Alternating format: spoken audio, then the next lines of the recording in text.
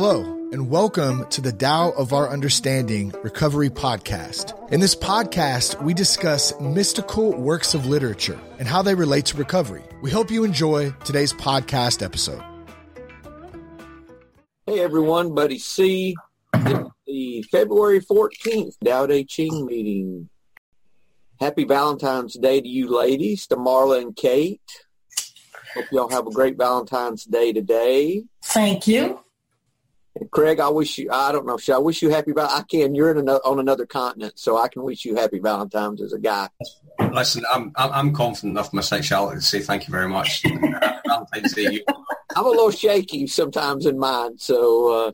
All right, let's get on the topic. Okay. Get the flowers that I sent you. No, I'm not yet. Thank you. They should come later today, I guess. I was talking to Marla and Katie. Oh. I didn't hear you. I'm sorry. It's still about me, regardless. If you did get them, don't tell my wife, because I never sent her any. My wife said, this year, let's just not, we don't do flowers at Valentine's because our anniversary is the end of January. So we don't do another set of flowers that's close. And so she said, she said, let's just not do cards this year. And I said, are you sure? And I'd already bought her a card. And I said, well, okay. She said, well, your response isn't real good with that. We'll do cards. I said, no, don't give me a card. If you give me a card, I said, you're not getting nothing in return. Because that's the only way to shut her down, because she thought she hurt my feelings by not. I just saved her card for next year. I already have it bought. I don't even have to buy one for next year. I've got it in the drawer, and I'll just get it out next year. So I've had the same birthday card for my wife in the drawer for the past 3 years. One of these days, I'll get around to actually writing it out. But you give her a card on her birthday? I think I did once. My wife is very big on sentimental stuff. Big on flowers at anniversaries and flowers at big times, and she's big on, I would not dare skip any of that. She is one of those that's big on that stuff. She's romantic. She is. What about emoji? I'm a romance killer. She calls me the romance killer.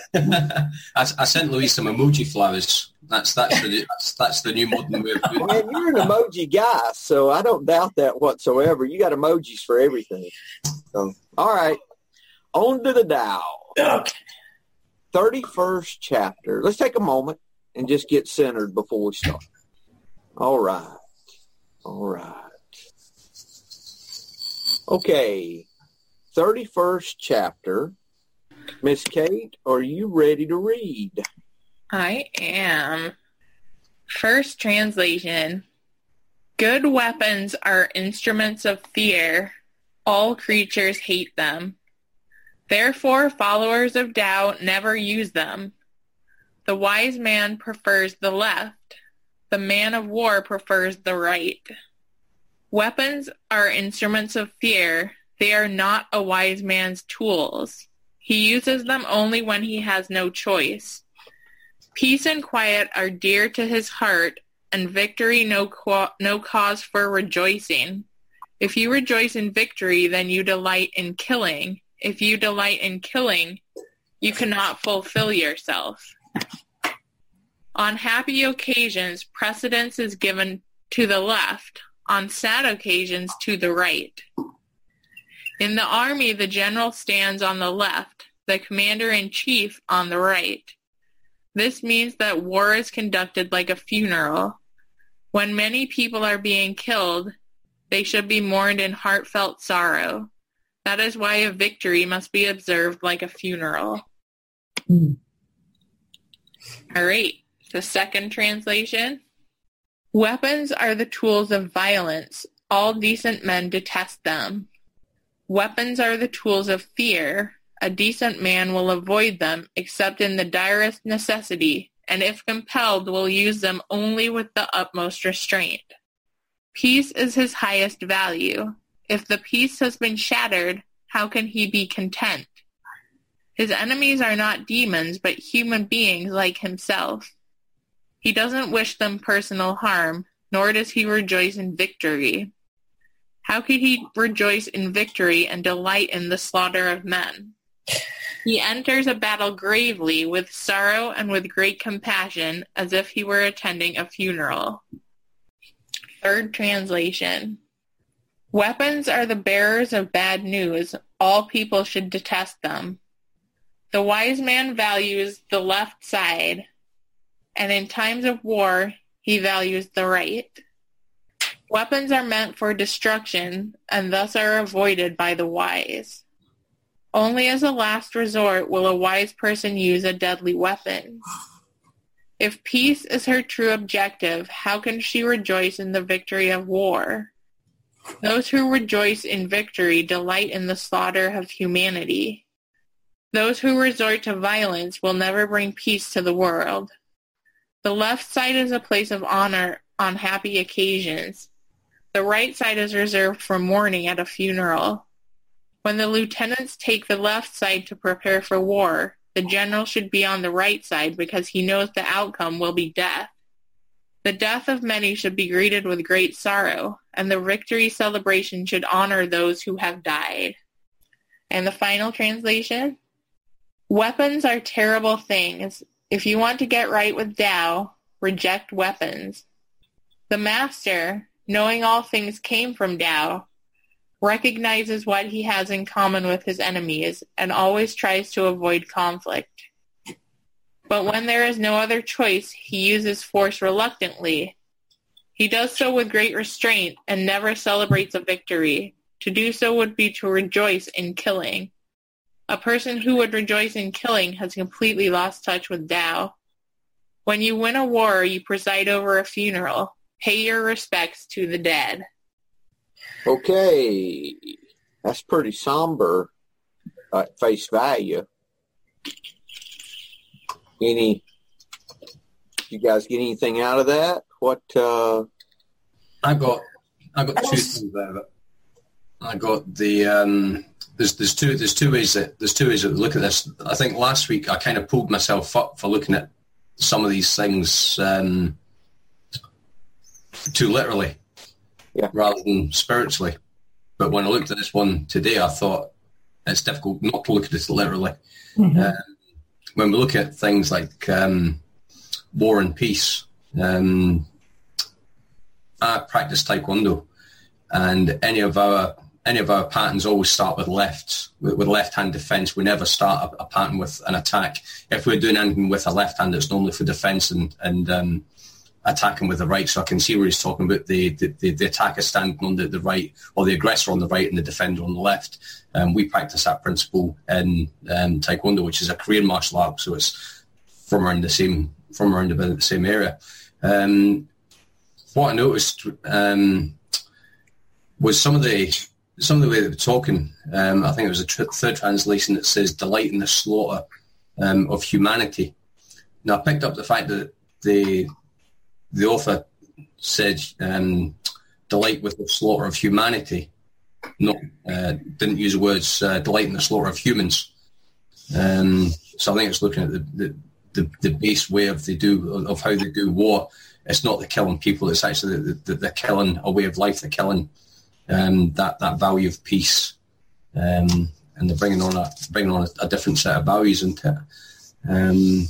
I find this one quite literal because it wasn't until I read the Derek Lin translation that reminded me that when this was written, it was a Chinese text that was written 2,500 years ago, which at the time there was a lot of war in that sort of area with various dynasties, not trying to seize power. So I find this one quite a literal verse rather than a spiritual verse. That's what I took from those ones. If we look at the, I think going back to if you look at the way of warfare these days, if 9 times out of 10 our wars are done at the end of a computer and we're firing missiles left, right and centre, whereas in the old days it was people near hand to hand, actually physically up close fighting and killing each other. So I think that could be to do with taking away the humanity as well, because it took away the personalness of war. Yeah, you touched on that Eastern thought of war being coming from the right side. That's right, yeah. They talk about that in every translation. Yeah. And peace from the left and war from the right. That was new to me. I didn't know that. It was the same. It was the same with things like gladiators as well. You notice that most gladiators would have their weapon in the right hand and the shield in the left hand. I don't know if anybody ever noticed that, but that's really why they was taught that. It goes to the old days in school. We had a girl that was left-handed in school, and she was always getting pulled up for writing wrong because she was writing with the wrong hand. Everybody was taught to write with the right hand because the teachers or the people in authority, they were writing with the right hand. So I think it was really passed on from that side of things. I could be completely wrong, but you'll notice that the majority of gladiators and martial artists will always defend with the left rather than the right. And if you look at any of those, I noticed this actually watching Khan, Genghis Khan. Yeah. He had his army generals that were his war generals on his right side, and his training people on his left. If I remember correctly, I believe I noticed it in that. Yeah. And so everything from that part of the world, that's why they talk about right and left at the first part of this, I think. Any other comments? I try to relate it spiritually and just change weapons into words as weapons, but it doesn't quite fit, Well, you have your emotions as well, which could be used as weapons. So things like anger and resentment, it's obviously like more of an aggressive term of thinking or using words. Whereas if you have things like love and peace, that's more of a pacifist way of going through things. I was looking at this. How can I stop using weapons of war in relationships? How can I stop using weapons of war in business? These are some questions I ask myself. And do you? No, not as much. All right. But I just, I think that's for me, if you look at a spiritual application of this, that would be the questions to ask. Do I delight in winning? Do I like to see others grovel? That's the kind of questions this brings out. Yeah, I like the line in the third translation.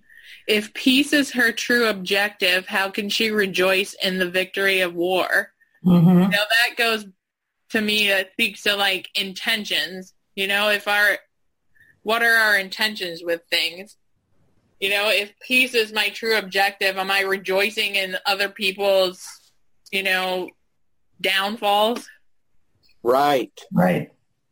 How about this in the third, Kate? The wise man values the left side, the side of peace, the side of defense. From the first translation, about halfway through, if you delight in killing, you cannot fulfill yourself. In relationships, in business, if I delight in having victory and ruining someone in business or in relationships even, I can't be fulfilled if I do that. Even in disagreements that I have with someone, if I delight in being right, I think that would be even a lesser form of this, but still this. I can't, I have to value everyone. And I got to thinking about the fact that we're all part of one, right? So when I harm another person, I am harming me. I think that's the idea behind, if you do a spiritual application to this, that we cannot take pleasure in anyone being decimated in any way. We can't take pleasure in that. It's very How about true. this one from the second one? It says, peace is his highest value. And that's talking about wholeness, according to the Stephen Mitchell commentary. It's about wholeness, where he talks about weapons are tools of violence. The decent men detest them. Weapons are the tools of fear. A decent man will avoid them, except in direct necessity, and if compelled, will use them only with the utmost restraint. In other words, if I'm in a disagreement with someone, I don't disagree more than I have to. I don't. I've had times I've taken real pleasure in proving someone wrong, which I'm not proud of, but used to. That was a thing I really enjoyed. I liked when someone disagreed with me when I knew I was right and I could prove it.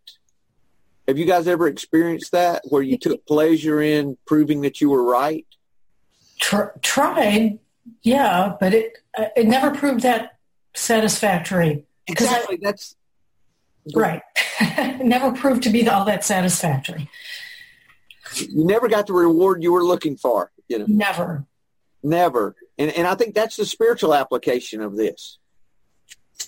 I think that's why at the end, when they talk about the victory celebration should honor those who have died, or that it's like attending a funeral, is the same thought, is that it's still there. We try to seek a better way than the way of conflict in whatever it is that we're talking about. If it's even with our spouse or with the person who we have a car accident with or whatever it is, can we resolve this without a fight? And actually, for me, I go back to page 84 in the big book. We quit fighting anything and anyone, even alcohol. So if I quit fighting, the next question is, of course, how do we do that? His enemies are not demons, but human beings like himself. So we've got to remember when we're in a conflict that the person we're in a conflict with is like me. They're not different from me. We're part of the same body. That was something that came up in the Let Go book as well. It was talking about the guy that he forgave his. He was in a German concentration camp, and he forgave the guards at the camp because he realised he accepted the fact that they were there doing a job. It wasn't the fact that they wanted to do it. It's the fact that that's what they'd done. They weren't at the head of this. It wasn't their decision to have people there. They were just employed to do that.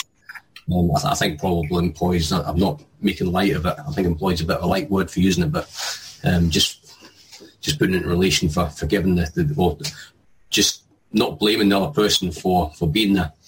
It goes back to the saying as well, be humble in victory and gracious in defeat as well, rather than gloating on being right. Were you reading Man's Search for Meaning? Is that where you got that from, where he forgave the concentration camp guards? It was in the Hawkins book, Letting Go. But it was him. It was the same guy. What's the guy that wrote that book? Viktor Frankl wrote it. Yes, it was him. He was quoting him. Yeah. Viktor Frankl. It's hard to forgive those guys. But anyways, all right. It would be. Let's move on. Stop fighting everything. Do I delight in others' failures? Is there anyone that I know that it makes me feel good when they don't succeed? That I get a little bit of pleasure. Oh, Craig's grinning. Perhaps in Taekwondo, yes. But no, tell us, Craig. It's a work in progress. Okay, now he backs off. Oh, I'm getting better. No, I'll tell you what. No, I'll spill the beans. Right. So I just had a phone call from somebody thanking me for something that I raised to his attention, and he says, "Do you know what? Nobody's ever raised that to my attention." I'm like, "I raised that to your attention a year and a half ago." So I'm kind of gloating, but I'm trying not to. I'm trying to be humble. It's not working. You know what I found when I do that is they don't really give a shit. It's like, hey, I told you that a year and a half ago. And they're like, yeah, so? It's funny you should say that because when I pointed that out to him, he hung up.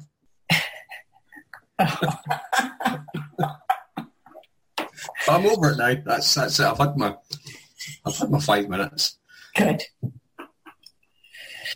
Okay, I've had situations in business where I'd have a competitor and I'd get a little bit of happiness when they did not succeed at something or they failed with a client, or that's, I learned a long time ago in recovery and applying recovery to my business that I had to pray for my competitor's success.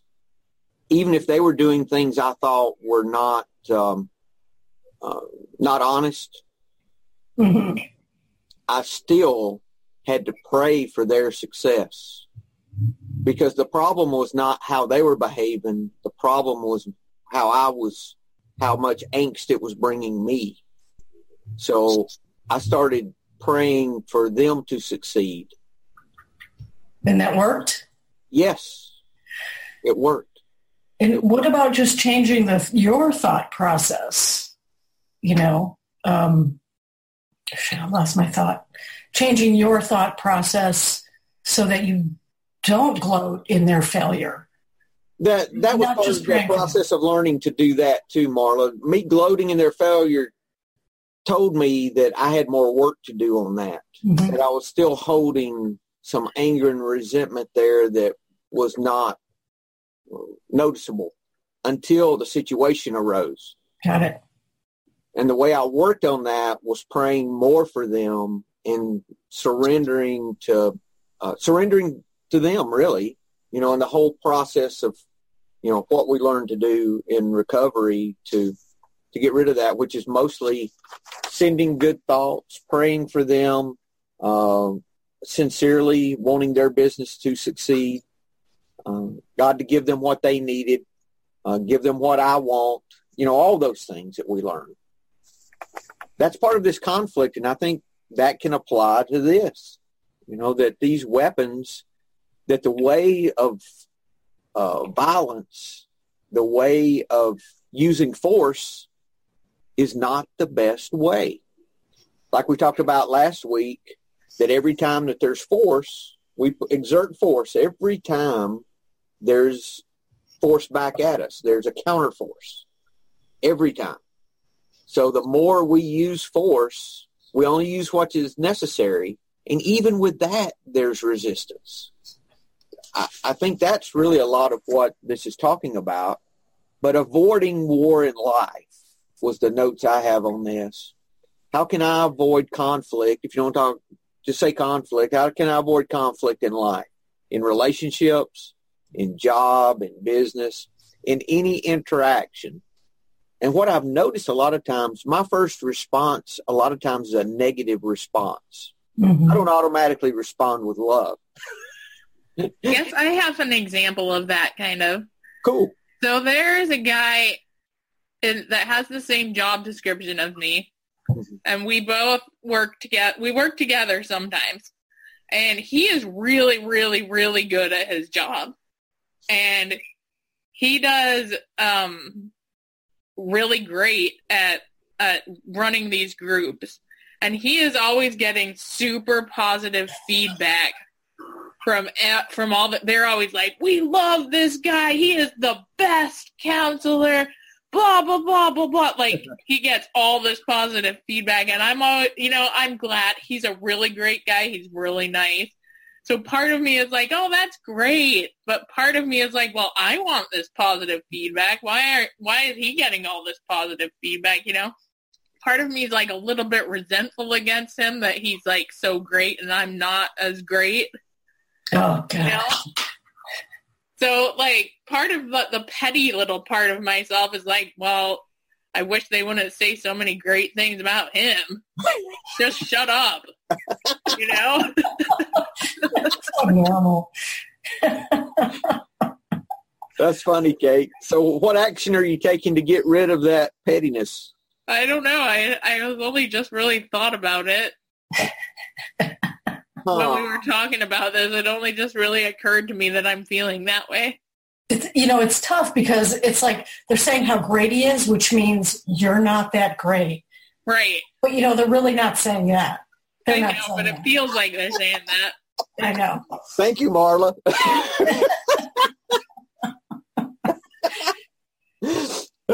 But you can't take that personally. No, you can't. And he really is very good.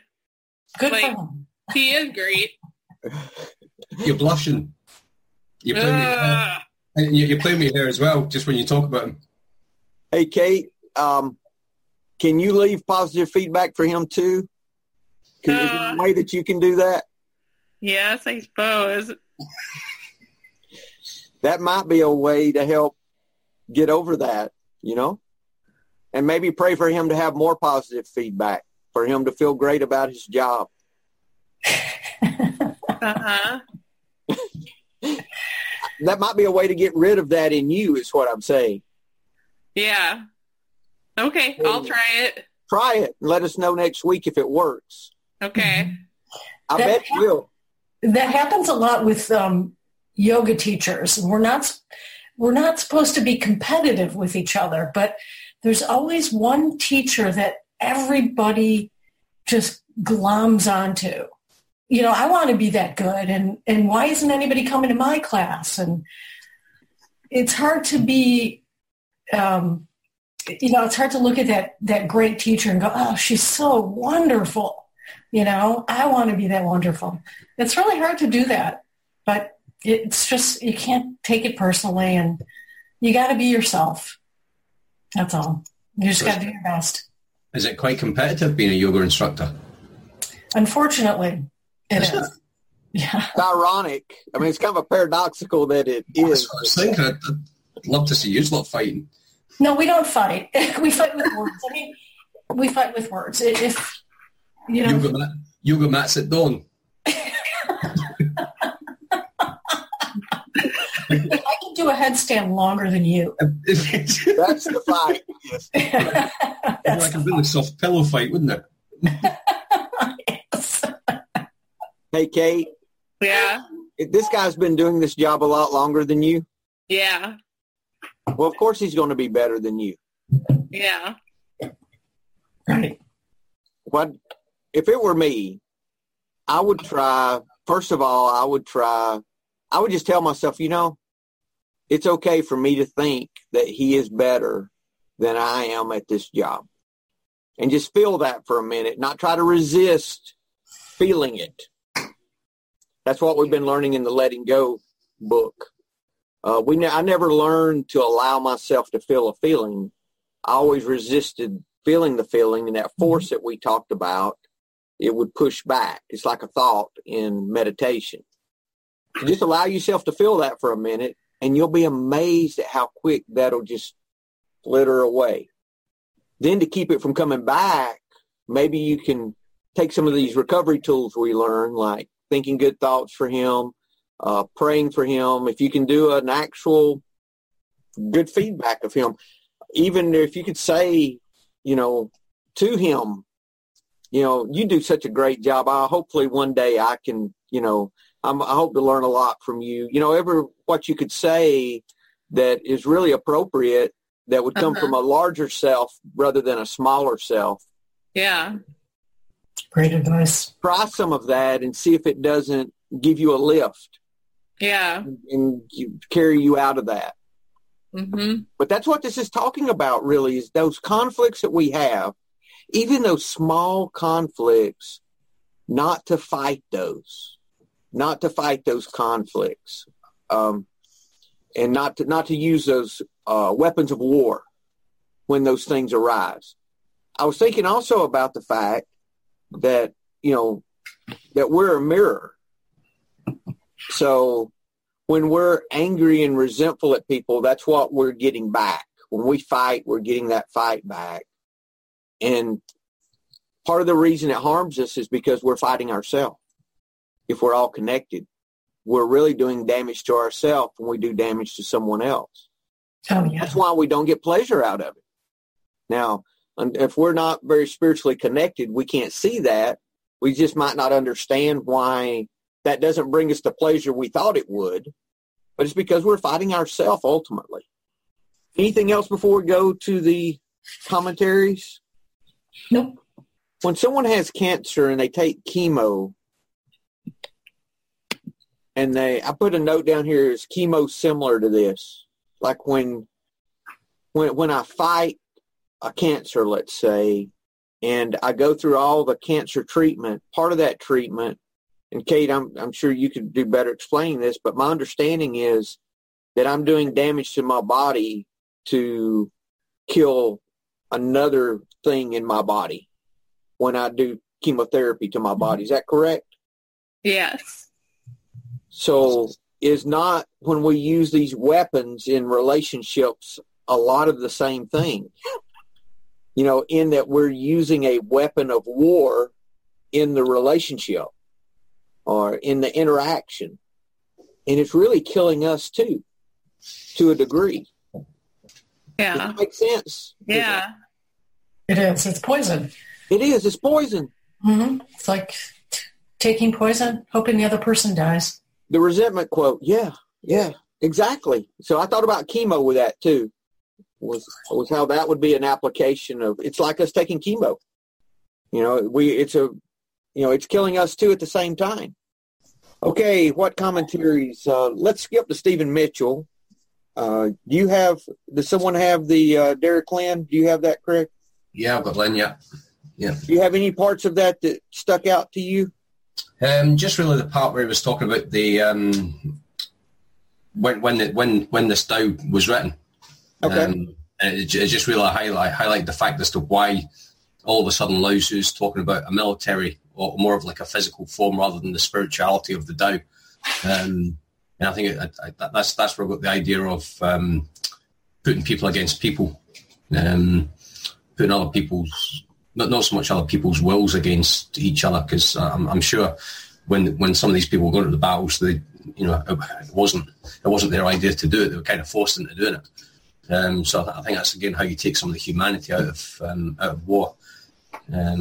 Also, as well, a lot of these, a lot of the people that were in these wars were kids as well. A lot of kids were trained, like samurai kids were trained from 4 or 5 years on to fight in wars. So again, it just really does take a lot of humanity out of it, and it goes against a lot of what Lao Tzu's teaching in the Tao. A lot of acceptance. I can see there is a time for defence. I'd rather work on a defensive measure than an offensive measure. We see the victory parade in the aftermath of war as a funeral march, no matter which side happens to be the victor. Right. No good outcome. No good outcome. If there's a better way, let's find a better way. Well, Gandhi spoke of that, nonviolence. A way I started approaching any conflict is one of my first questions in the conflict, whatever it is, how can I take the fight out of this? What can I do to take the fight out? As a real question. I got a really good example of this. We, at our clubhouse, our AA clubhouse, I used to do heat and air work, so I was helping with the heat and air work, trying to get our bills under control. So I put a programmable thermostat up, like a Nest, so that we could program it and do good. Someone stole it because they didn't like the thermostat being programmed. Yeah, okay. It's a bunch of drunks, okay? And you get people in there anyway. And the guys that ran the thing said, let's put a box over it so that, they can't get to us. I said, no, let's not add to the fight. How can we take the fight out? So I've made a board and put the thermostat up into the ductwork and put one on the wall that they could do anything they wanted to with, and it didn't work except during the meeting. So it took the fight out. There you go. So I was looking for a way to stop the fight. So I started looking in every relationship, every interaction. If I'm mindful at the moment, okay, wait, this fight is starting. What can I do to stop the fight? There's got to be another way. Is this really worth this fight? Those are the things I started asking myself, because just like in war, if there's another solution, to my conflict I'm having with another person, let me find that solution. Sometimes that solution is me taking the road of kindness, regardless of if they take the road or not. We can only do what we can do. It's war seems to be inevitable. People just seem to fight all the time. And it takes us, maybe all of this mindfulness and this self-study to really create that peace. It's like the rest of the world isn't really with us on it. It takes two people to fight, Marla. If we're talking about like a personal, like if I'm fighting with someone. It does, but they're not gonna self-examine and say, hey, how can I take the fight out of this? It's up to us people. And we're lucky in that way that we have those tools. Most people do not. I notice. In the 79th, this is on my wall of Tao. Someone must risk returning injury with kindness, or hostility will never turn to goodwill. That's from the 79th, Tao Te Ching. So the wise always give without expecting gratitude. So I've got to risk sometimes returning injury with kindness. I remember with my wife sometimes, if we were fighting about something or she started something, if she was ill, like I get less, but I have done in the past, and it was her turn to be ill, and she was starting to fight me about something, I said, honey, I'm not going to fight you about that. I'm not going to say a word. I'm not responding. Say anything you want to say. But I am not fighting about that. And it would stop, because if I don't respond, it can't continue.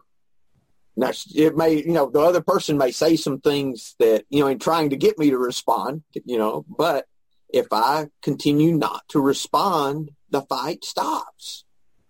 Keeping that in mind is, I think, part of this too. Yeah. Part of this too.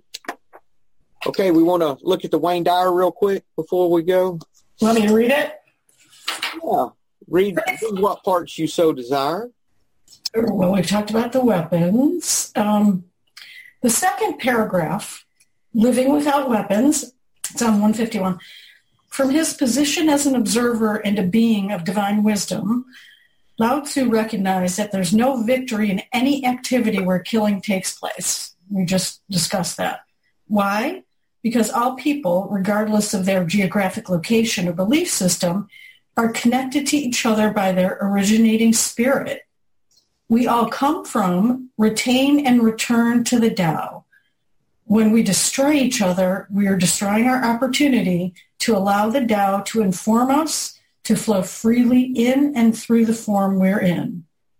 What appears to our ego to be a victory to celebrate is really a funeral or a time to mourn. Lao Tzu reminds us that taking pleasure in winning a battle is aligned with an ego will to kill. The Tao has only a creative, nurturing, and loving will. On this physical plane, our highest nature expresses itself through the precepts of the Tao, while our lowest nature expresses itself by engaging in the business of killing. So here's an exercise. Begin to see the use of physical or verbal weapons as unwanted responses. Change your need to defend yourself to a stance of realizing that this is evidence you're ignoring the teachings of your source of being. Refuse to consider using weapons of violence in any form by noticing your language and abolishing hatred from your vocabulary. Replace defending your right to possess and use arms with an attitude that all deaths from such instruments are signals of detachment from the wisdom of the Tao. When enough of us reach a critical mass in our thinking so that it disallows the existence of weapons, we'll be moving the direction of our world. No longer will we be able to evaluate the planet's level of civilization by the sophistication of our weapons. Instead, the measurement will be on the Tao scale of how well we're able to feed and love each other. Then, being civil will authenticate the root word found in civilization. That's practical wisdom. That's practical. But, and it starts with our relationships. It starts with me. Mm-hmm. Again, that's why it's love your neighbor as yourself, not love Africa as yourself. It's about your neighbor. It's about the people around you. It is, but you're right. It starts with how we relate to ourselves as well, and how civil am I to myself? How many things can I say to myself that are loving rather than, full of self-hatred and self-loathing? That's something I hadn't thought about, Marla, was the application of this to me fighting against me. That's where it begins, though. It is, isn't it? Yeah. Because if I'm not in connection with the love that's within me and not fighting me, and if I don't have that connection, how can I share that same love? If I'm not loving me, how can I love someone else? Correct. Huh. That all comes down to your ego then, doesn't it? That all comes down to basically trying to contain your ego or taking your ego out of situations and doing. And it goes back to getting rid of guilt and shame, too. Mm-hmm. Yeah. Which is really huge for us. Being in rehab for 2 weeks, that was the theme. A lot of our didactics and tech talks were about guilt and shame and how to avoid that, really. Mm. But it's we all feel that because we just can't understand why we're addicts. And relapsing is a big thing of guilt and shame, and the way we treat our loved ones and our families, and real big source of guilt and shame. Well, we're this mirror, so if we feel bad about us, how can we feel good about anyone else? Right. It's not possible. It's not possible. We can pretend for a while, but eventually it's going to come out. I was reading, actually, this is from the Letting Go book, Hawkins, Letting Go, Pathway of Surrender. There was a good chapter on guilt where he was talking about any time that I say I should have done something different or I should do that better or any of those type I'm not enough questions, that I have guilt and shame within me that I need to get rid of, that I am perfect in the moment. I'm just like I'm supposed to be. I started bringing things to attention that I'd never thought of because I've always thought, I should do that better or, I should be further along than that or, all those, beat me up about things that don't really matter, but that guilt is still there in little ways, even ways that I wouldn't say I had guilt, but I really did. And I didn't know how to see it. So I've been working on that. And sometimes, I got to say that kind of worked for me in a way, the guilt and shame, because it got me into rehab. That worked. So I was sick of feeling like that. Right. But you're taking action for it, Marla. You're taking action to get rid of it. Yes, because I was sick of it. I'm sick of being sick. So sometimes it works. It worked for me. In that it got me to do something actively against it and to come out of it, the guilt and shame. So it's very common for alcoholics to feel it, guilt and shame. Yes, I've experienced that myself and seen it in a lot of sponsees. Yeah. I see women talk about that a lot more than men. Men suppress that a lot, though. Mm-hmm. Men still have it. They just suppress it instead of getting rid of it. They don't acknowledge it. Yeah, I think the problem with men is that, again, it comes to pride. Men just as men don't talk about emotions. I never talk about my emotions unless I'm with my sponsor. I find it very difficult to talk to my wife about things because I want to be the alpha male. And I see myself as the one that's supposed to be here, have all the answers and be the rock and the support of everybody. I don't want to be seen as helpless. And it is difficult for men to talk about this. I mean, I talk to my sponsor about things that, I'm very comfortable talking to him about it because I know that anything that I say to him is not going to go any further. But yeah, the guilt and shame, it racks everybody. And I think me personally, I was going to say, I think we should be able to deal with it better. I think if I had been able to deal with it better, if I'd have listened to people and actually paid attention to what was going around myself rather than being so absorbed in myself, then I probably would have seen things and be able to handle things a lot better than I actually did. Well, hindsight is 2020, and you get to it when you get to it. It's about maturing and really working to get well. Yeah, I think, and we're a lucky group of people. We have to work on ourselves in order to get better, whereas the rest of humanity doesn't really give a shit about growth. Hey, Craig, did you see what you just did? Did I see what I just did? You were talking about guilt, and you showed guilt while talking about guilt, talking about how you should have done better. That's good. And now I feel guilty about wasting 2 minutes with everybody. but that shows how it's so prevalent and we don't see it. Yeah.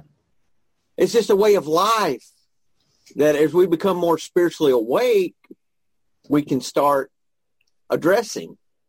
So I've started when I say, oh, I should have done that better, or I should have been further along with it, whatever it is. Wait a minute. No, I'm exactly like I'm supposed to be. I'm right where I'm supposed to be. I'm perfect in this moment. If I could be different, I would be different. It is what it is. Thank you. And then I go into gratitude about how great things are and how my life is good when I look at the good things. That's a big thing. I'm sorry, Marla? That's gratitude is really number one. It has to be number one. Good discussion. Yeah, me too. Gratitude. The great thing about gratitude is that you don't have to have any belief to have gratitude. You can just look at what's already happened and list the things that's happened. That's what I do. And I can look at that and be confident that things are going to continue being well for me and working out like they need to because they have in the past. So why should I think any different now? And if I don't understand something and some situation it seems like it doesn't fit, I don't try to tag it. I just say, okay, I just don't understand that yet. And eventually every situation I end up understanding what's behind things as time goes on, because I can always look back and see it if I'm patient and if I wait. Mm-hmm. But taking the fight out, so huge. It's so huge. So, yeah. I guess that's the challenge, and I really liked what you read, Marla.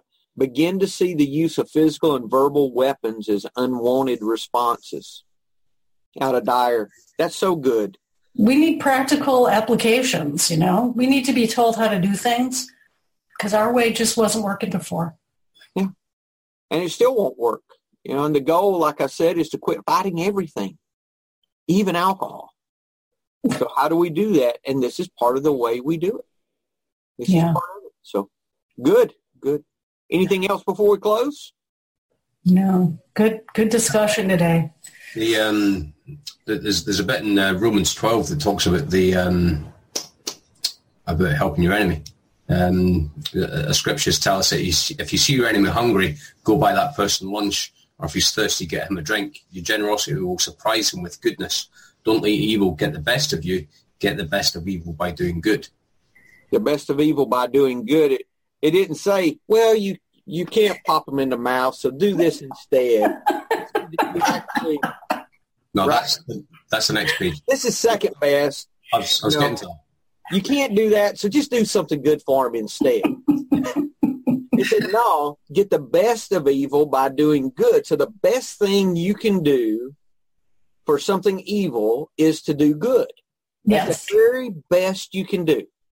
And it starts with us. And it's not a lame excuse. It's not a lame thing to do instead. You know, it is the very best thing we can do. Okay. That's good. Good note to close on. Guys, have a great week. Hello, this is Buddy C. I wanted to make you aware of several recovery-related resources that I've posted in the episode description.